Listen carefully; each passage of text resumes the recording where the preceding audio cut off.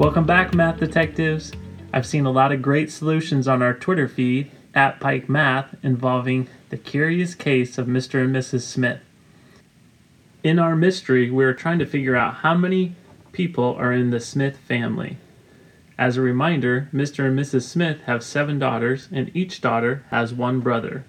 So as we're setting up a number sentence to come up with a solution, we have to think of 2 parents, 7 daughters, and 1 brother. So if we add 2 plus 7 plus 1, we get a total of 10 family members. See you next time for a new Pike Math Mystery. As for now, this case is closed. I'm Tim Davidson, District Math Specialist. Our podcast is produced by Lena Darnay, District Technology Integrator, and our music is by Scott Holmes from Free Music Archive.